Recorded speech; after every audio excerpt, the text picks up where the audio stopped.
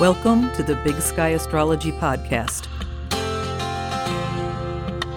with April Elliott Kent and me, producer and co-host Jen Brown. Hey friends, Jen here. Today is July 19th, 2021, and here with me for our final episode featuring our favorite hits from the 1980s is my friend, astrologer April Elliott Kent. Hi, April. Hello, Jen. I think the sound that we're hearing in the background is either very happy people or very disappointed people. Maybe a little bit of both. People are rejoicing. We have enjoyed our songs of the 1980s during these past few episodes. And of course, we'll have our final ones for 1989 today because this is episode 89. Yes, it is indeed. First, let's just remind people about our lighter summer schedule that we're having through August. We're only bringing these episodes to you every 2 weeks instead of weekly so that we can relax a little bit and have a little bit of summer fun, as we hope all of you are as well. Totally. So, Jen, I think it's your turn to go first this week. What were your memorable hits of 1989? The first one that I picked is from one of my favorite artists of all time. I'm wondering if you also picked the song. And it's also one of my favorite songs of all times. The amazing Shawn Colvin and her song, Steady On. That was my first choice. Well done, Jen. The Venn diagram is firmly established and completely overlapping. The Venn diagram really overlaps from the mid-1980s on. It does. You could choose so many from that album. That is such a wonderful album. Steady On. Have you seen her in concert ever? Many, many times. Yeah, me too. Yeah, she's wonderful, both acoustic and with a band. Yeah. Excellent choice, Jen. What was your second choice? My second choice, my runner-up, is from a woman who's really talented. She's a rapper, she's a singer, she's a songwriter, she's an actress, a producer, and more. From the album All Hail the Queen, my runner-up choice for 1989 is by Queen Latifah, Ladies First. Great song. I don't know the song. I will go listen to it immediately, but boy, I love me some Queen Latifah. Oh, she's awesome. What a goddess. I love her. She's wonderful. I think she's got... Is she a Leo with a Pisces moon or something? Oh, I don't know. Yeah. I love that you just whipped that out. Yeah, I think I remember. Well, somebody who calls herself queen has have to have some Leo in her chart. Oh, those are wonderful choices, Jen. Thanks. Great. I fully support them. Thank you. And how about you? I know you had 3 songs. I picked one of them, so now you're down to 2. I actually saw another one I like a lot, but I'm going to go with the second appearance on our list of the wonderful Bonnie Raitt and her song Nick of Time, which came out that year. Do love her, and I love that song. That's another one. That album, I could choose so many songs. Love her so much. I do too. And I'm torn. One is really kind of happy and peppy, but I think I have to go with my heart here. And a song that has been one of my favorites for many, many years by the wonderful singer-songwriter David Wilcox, and it's called Language of the Heart. I don't think I know that song. It's absolutely beautiful. Wait till you hear I it. look forward to that. Oh, it's a heart-rending ballad.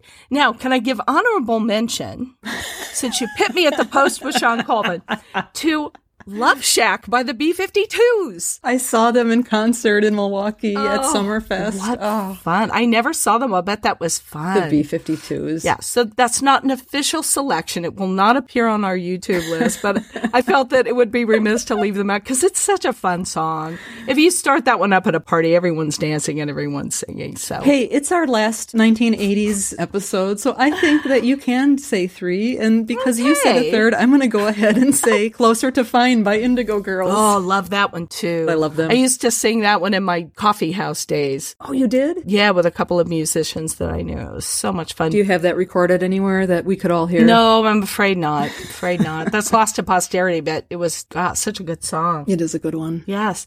Thank you to all of you for following us on this sentimental journey of our favorite music of the 1980s. It really has been fun. I know. Listening back to all these songs. It has been, because for you and I, this started at least a month prior, maybe 2 even, and we've been listening to 80s songs this whole time. It's been great. And thank you to the few of you who have chimed in on the website, BigSkyAstropod.com. And I think we might have had one on YouTube as well. I think someone might have mentioned a song that they like. Okay. Thank you to all of you for sharing your favorite hits. It's not too late to tell us about all of the ones that you loved in our previous episode. You'll find them all at BigSkyAstropod.com. I echo what you said, which is it has been nice to hear some of the folks telling us what they like and Indeed. songs that I've even forgotten about and stuff. Me too. Mm-hmm. Yeah, everybody brings a little piece of the memory to the great mosaic, the great musical mosaic of the 1980s. I love that. My friend, what do we want to start off this week astrologically speaking? Well, this week we start off with 5 planets changing signs in the next 2 weeks, and we'll start with the sun entering Leo. On July 22nd at 7:26 a.m. Pacific time. Tell us about this, pal. It is in its rulership. It's the sun entering its happiest, sunniest, boldest sign, Leo, and begins the Leo season. So, of course, this is much happiness for yours truly. You know, the time of year when the sun is going through your sun sign tends to be very nice. The most important aspect I think that the sun will make, at least for the next 2-week period, is its opposition to Saturn on August 1st at 11:14 p.m. Pacific time. You know, I've talked about aspects between the sun and Saturn previously. They're uneasy bedfellows at best. The sun very strong in its own sign, opposite Saturn in one of its own signs, Aquarius. They are evenly matched. But what tends to happen is we're putting out a lot of Leo vibrancy and energy and love and creativity and all that, and Saturn's just holding up the palm and saying, nope, not so fast. Or rather, it says more specifically, what is that going to do to further the aims of society? And Leo's like, I don't care. You know, this is me. This is my creative vision we're talking about. And Saturn's going, do not pass go. Do not collect $200. Exactly. Leo's saying, roar! So that's what's going on there. The sun entering Leo should by all rights be kind of a party. And I think until it gets past that opposition on August 1st, it's somewhat restrained and a little bit blocked. But I think always when we meet with opposition, especially from something like Saturn, what we're supposed to do is learn to give from the heart with authenticity in a way that's absolutely true to who we are, to where we don't need the approval of the outside world. Problem is, Leo always kind of depends on at least the recognition of the outside world to help us figure out who we are. But this is a period where Leo has to just be willing to stand on its own, create for the love of creating, and not worry about how the audience is going to respond. So it feels kind of blocked, really. And I would imagine a few days after it opposes Saturn on August 1st, it probably squares Uranus then. Right. That's in the range of our next episode. Right. But yeah, it'll be getting ready to do that. So that's when the frustration can sometimes build as the sun's trying to get past Saturn. Mm-hmm. And then it finds an exit route, the square, the Uranus, and it acts out. And it can be very unpredictable. So it's as though you had a lion in a cage and it's very frustrated and you open up the door and it just comes springing out and there's no telling what it will do. This is just saying when you're feeling that resistance, only let it stop you if it's in response to something you're doing that isn't truly from the heart. If it's something you're doing just to get adulation, applause, then Saturn should stop you in your tracks and remind you that the real reason to do things is because you love to do them. That's the whole theme of Leo and the Leo season. We'll see that to some extent as Mercury enters Leo on July 27th at 6:11 p.m. Pacific time. And in contrast to the sun, which is at its happiest in Leo, Mercury actually struggles a little bit in Leo because it is in the sign of its fall. And Mercury can become, as we've said in the past, a little too subjective when it's very close to the sun or when it's in Leo. Leo. It's creative. There's that. It's very confident in the way it expresses itself, very communicative and all of that. But it also says, you could afford to listen to feedback from a few people on the things you're saying. Mind you, again, this is especially once we're past the opposition to Saturn. But Mercury in Leo, all things being equal, can be a time for lively self-expression. It will, too, oppose Saturn on August 1st, so that's kind of a big day, at 2:50 p.m. Pacific time. We have both of those planets in Leo making the big face-offs with Saturn on August 1st. And after that, the road gets a little bit easier for having fun, get-togethers, doing things that are artistic, creative, and fun. The next planet entering a new sign is that Venus enters Virgo on July 21st at 5:37 p.m. Pacific time. Perhaps this might be a good time to make a list of what you value. Huh, April? Doesn't Virgo like list making? Well, you tell me, my Libra friend with many powerful Virgo planets. Yes, I definitely would agree with that.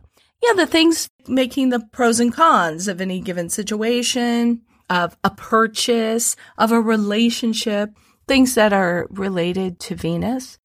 Venus is considered difficultly placed in Virgo because it is exalted in Pisces, so therefore it's in its fall in Virgo. But I love Venus in Virgo personally. Love it. Married one. I like it so much. Venus is very self-possessed in Virgo. And so that's why we say she struggles there, because the job description of Venus is to relate. And the job description of Virgo is to stay whole unto oneself. The two are a little bit contradictory. Venus in Virgo shows love by doing things for you, by making your life easy in some way. It's not going to be mushy. It's going to be practical. And Venus in Virgo is a time when often we do curb our spending a little bit. And if we're not curbing our spending, what's often happening is we're reacting to too much mental stimulation and stress. That's the Virgo part. Those are the kinds of things that can trigger unwise purchases or relationship decisions or something for Venus and Virgo. But then Mars enters Virgo on July 29th at 1:32 p.m. Pacific. Yay. Yay, we like that. We'll have Mars returns. We will indeed. You get there first. Just by a little. Well, tell the people about Mars in Virgo, Jen. You possess one. You're a little bit of an expert. I mentioned the list-making thing. That's probably some combination of my Mercury and Mars, but I like to do things in a practical way, a way that makes sense, a way that starts from A and goes to Z. How about you? How does your Mars in Virgo show itself? That all resonates for me. The thing of wanting to do things really well. If left to my own devices, I will tend to overcomplicate things a little bit. So I have to be aware of that because Virgo is details. It's very detail-oriented. And when you put Mars in there, it can get sort of wound around its own spokes sometimes. Yeah.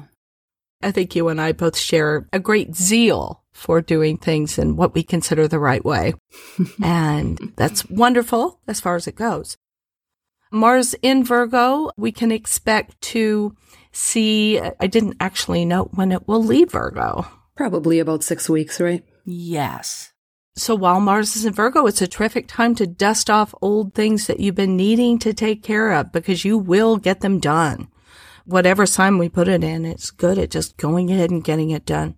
I have a box of things that have needed to go to the shredders for about 1.5 to 2 years sitting by our front door. I'm getting that done when Mars is in Virgo. That's a perfect activity. This is my pledge. And I have a big sort of basket to my right here that needs some taken care of. So it's a perfect sign for doing things like that. Or any project maybe that you've been having a hard time getting started on. Mars is an initiating planet. So especially if it's something around the house, something you're building, some practical solution to a problem that you find in your day-to-day life, something in your work, especially of the nature of teaching or analysis or the other things that we associate with Virgo. This will be a really good time for this. Probably the most important aspect that Mars is going to make in the next couple of weeks is actually the last aspect that it makes while it's in Leo, just before it moves into Virgo. It makes an opposition to Jupiter on July 29th at 8:50 a.m. Pacific time at that very last degree of Leo, 29 degrees and 52 minutes. Jupiter tends to amplify whatever it comes in contact with. And Mars is something we don't necessarily want to have amplified and exaggerated. Right. If Jupiter has a flaw, it's that it can sometimes make us jump into things without looking, being a little over optimistic, a little impractical, a little irrational in our exuberance. So when Mars comes into contact with that, sometimes Mars just picks up on some of that energy. In this case, it's like Jupiter in Aquarius being the air that fans the flames of Mars and Leo. That could be an interesting day. We'll see how that one plays out. Sort of between the 28th and the 30th, like a day either side. Look for Mars to try to get out of control and might have to put a lid on. Fortunately, Mars then moves into Virgo really quickly, and that is a little more like throwing some earth on a fire than it's trying to get out of control. Just tell your Mars to go clean a closet. That is exactly right. It's good for that too, for sure. Yeah. Next we have Jupiter retrograde backing into Aquarius on July 28th at 5:42 a.m. Pacific time. Jupiter will be back in Aquarius through the end of the year, December 28th, at which point it moves back into Pisces again on that date at the end of the year. It moves so fast. Yeah, it really does. Yeah, in Aquarius. Mm-hmm. It went in there in December 29th of 2020, and it went into Pisces already May 13th. So it was just zipping along. Yeah. And turned retrograde on June 20th. And now it's going to splash around in Aquarius for a little while longer before it turns direct on October 17th. And then, as we say, goes back into Pisces on December 28th. So I guess the first thing we would say is something you were working on might have gotten interrupted as Jupiter got out of Aquarius, went into Pisces. You got a little ahead of yourself maybe with something. And now Jupiter is going to, it's backed up. It's going to go back in Aquarius and say, okay, let's finish up our big assignment that we had going in Aquarius. Because you only get Jupiter in a sign every 12 years. So you want to make the best of it when it's there. Jupiter is considered a benefic planet, one that is going to bring a lot of good fortune your way, a lot of opportunity for growth. So look to the house of your chart that has Aquarius therein. And look back to, say, May or December through May and think, what was I thinking about? What was I plotting? What was I hoping to do? Could be something with your career. Could be something with a move. It could be traveling of some kind now that that's opening up a little bit more. Revisit those things and see what you might want to finish up. So folks should take advantage of these last 5 months of Jupiter in Aquarius. Yes. We'll link in the show notes the article that you wrote, April, about how to find a certain point in your chart. Right. You can see where Aquarius is in your personal chart. Absolutely. And have a little video and everything in there. Make it easier for you to find that. Or you could get a reading with April, couldn't they? You absolutely could do that. We could do a whole reading about your Jupiter if you like. Jupiter would like nothing more. Jupiter would love that. The more, the better. Yeah. Jupiter's going through my third, and I kept thinking, gee, maybe I should be writing another book. But everything else in my chart says, are you crazy? That doesn't sound like a good idea at all right now. But I am working on putting some courses together. So I think that works well with Jupiter and Aquarius in the third house. We'll see how that goes. For sure. Jen? Yes? I hate to interrupt you sipping your fizzy water there, but do you know what time it is? Well, do you? What time is it? It's Moonwatch. Moonwatch. Play it. Oh, my goodness. Oh, yes, my friends, it's Moonwatch. And of course, because we're on this abbreviated schedule for the summer, each episode will bring you twice the Moonwatch fun and pleasure. Well, we're going to begin with our Aquarius full moon on July 23rd at 7:37 p.m. Pacific time at 1 degree and 26 minutes of Aquarius on the Sabian symbol and unexpected thunderstorm. Ooh. But look at the Sabian symbol for the sun at 2 degrees Leo, Jen. An epidemic of the mumps. Or as I wrote it, mups. MUPS. An epidemic of the mups, of the Muppets. That sounds delightful. That sounds so much nicer. I would love a Muppet epidemic. That would be great. Here comes Gonzo. Animal! And now Kermit the Frog. Kermit the Frog here. Miss Piggy. And Kermit. Well, I mean, it's not a bad looking chart. Of course, the sun's opposed to the moon. That's what it means to have a full moon.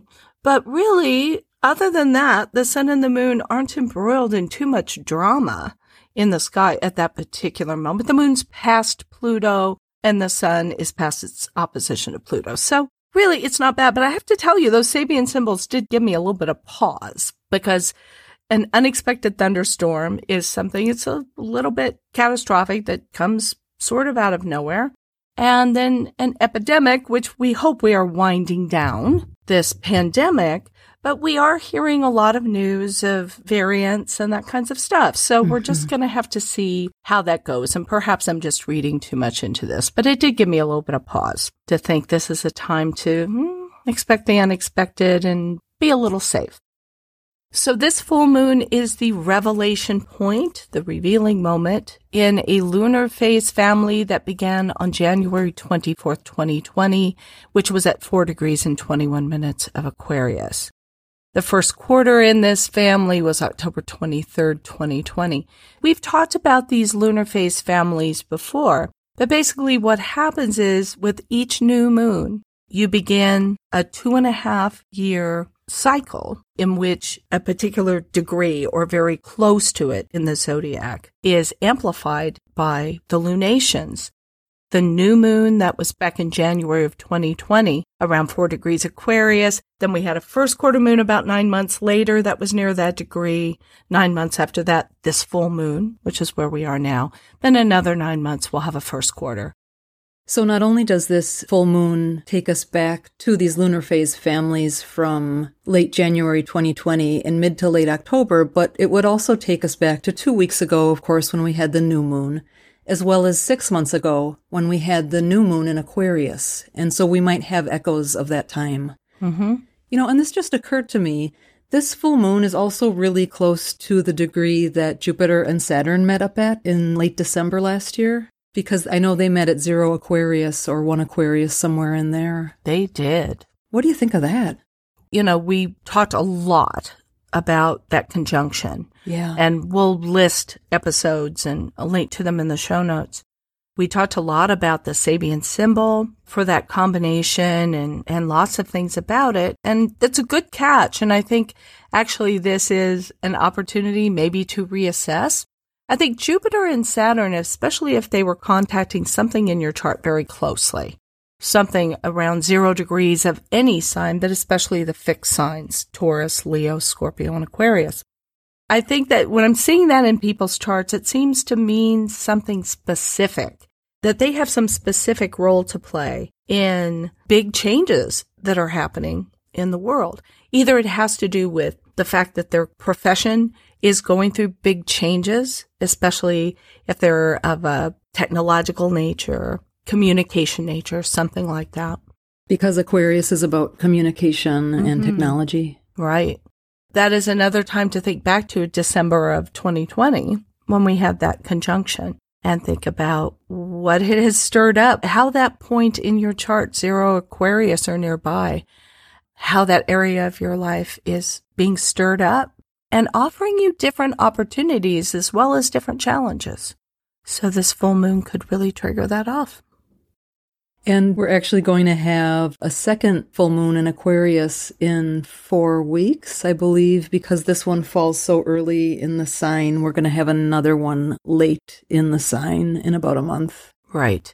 At about 29 degrees.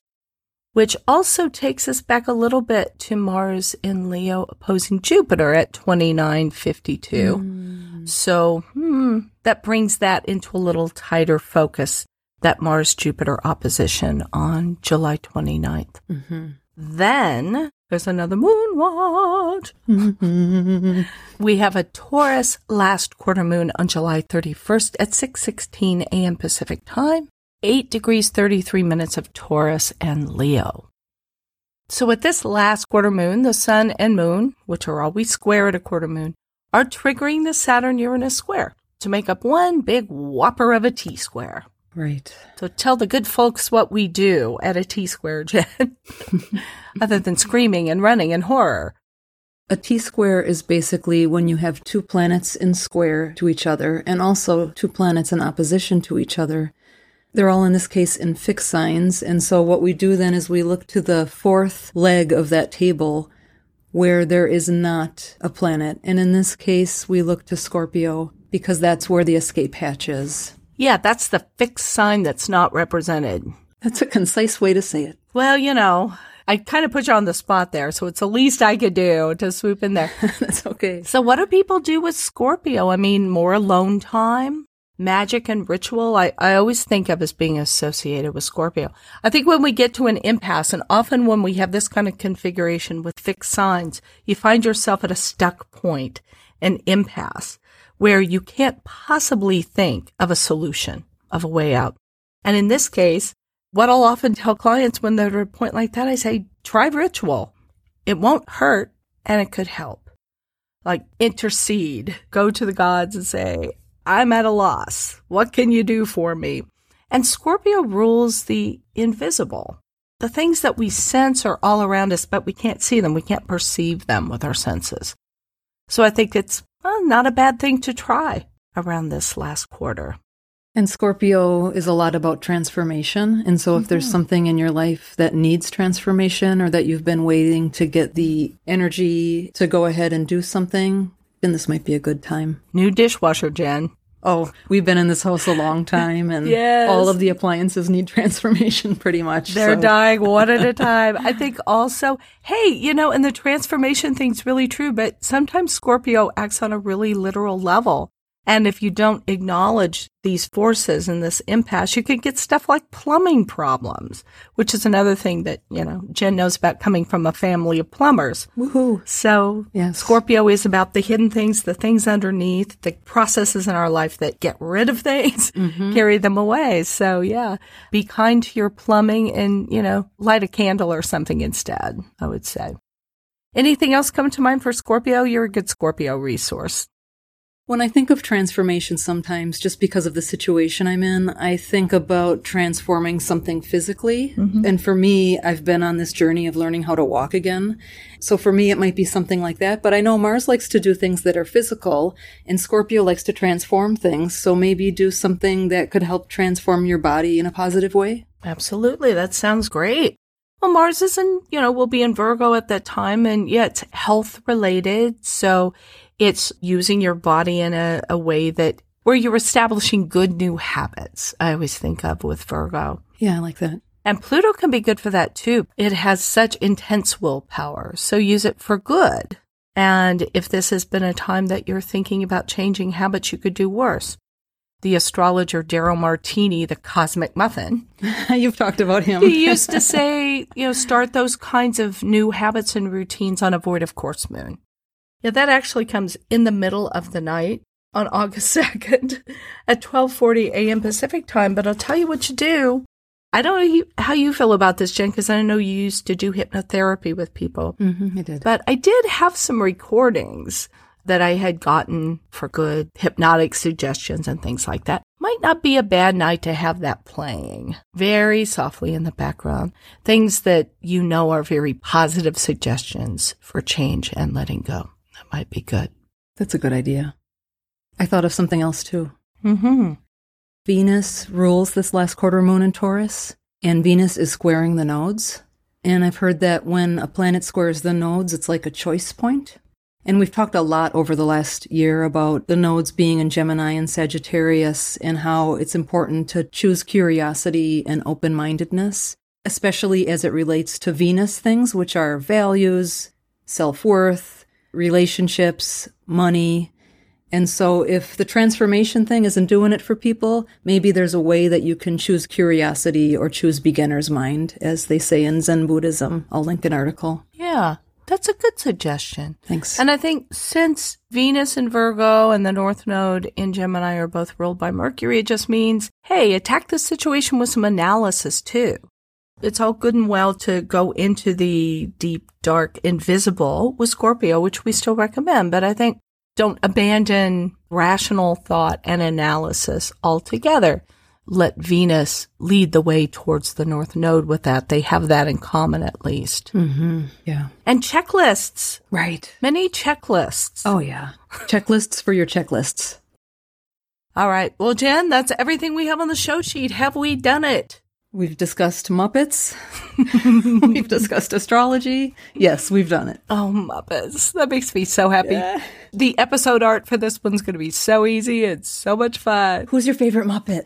I can picture him, and I don't know. I have a great meme of him surrounded in flames with his arms up. I love him. That's great. And I love Miss Piggy because she's such a diva. Mm-hmm. And I sympathize with her affection for Kermit. She's clearly a Leo. He's clearly a Pisces.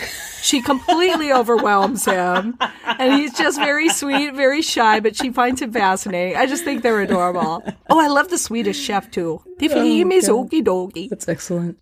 Well, whatever your Muppet of choice is, thank you for listening to the Big Sky Astrology Podcast. If you like what you're hearing, please be sure to follow us, rate or review the podcast if you like it, and we hope that you'll spread the word by telling a friend.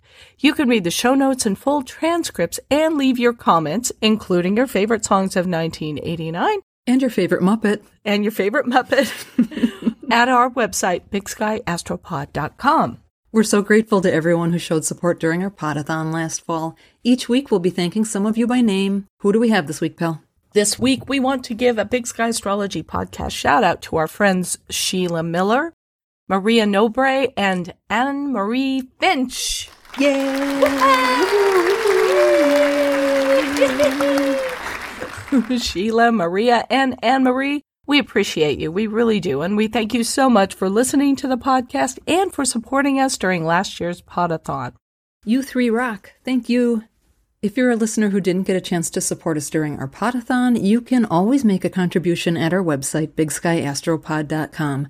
And if you donate $5 or more, we'll send you our exclusive Cancer Solstice episode, available only to contributors of the podcast. Oh, very she-she. Mm-hmm. Well, that is it for us this week. Now, friends, as we mentioned at the top of this episode, we are taking a little time off this summer. We will not leave you all together, but we will be releasing episodes every 2 weeks instead of weekly. Our next episode will reach your eager ears on Monday, August 2nd. In the meantime, let's all get a little rest and relaxation. And remember, keep your feet on the ground and your eyes on the stars. Thank you for listening. To learn more about April Elliott Kent, please check out her website, BigSkyAstrology.com, where you can sign up for her newsletter, read her thought-provoking weekly essays, purchase her books, sign up for a personal astrology reading, and more. That's all for today. If you like what you're listening to, please take a moment to rate and review this podcast and hit subscribe to stay current with new episodes. You can follow Big Sky Astrology on Facebook, Instagram, and Twitter at Big Sky Astrology. Thanks again for joining us, and we'll catch you next time.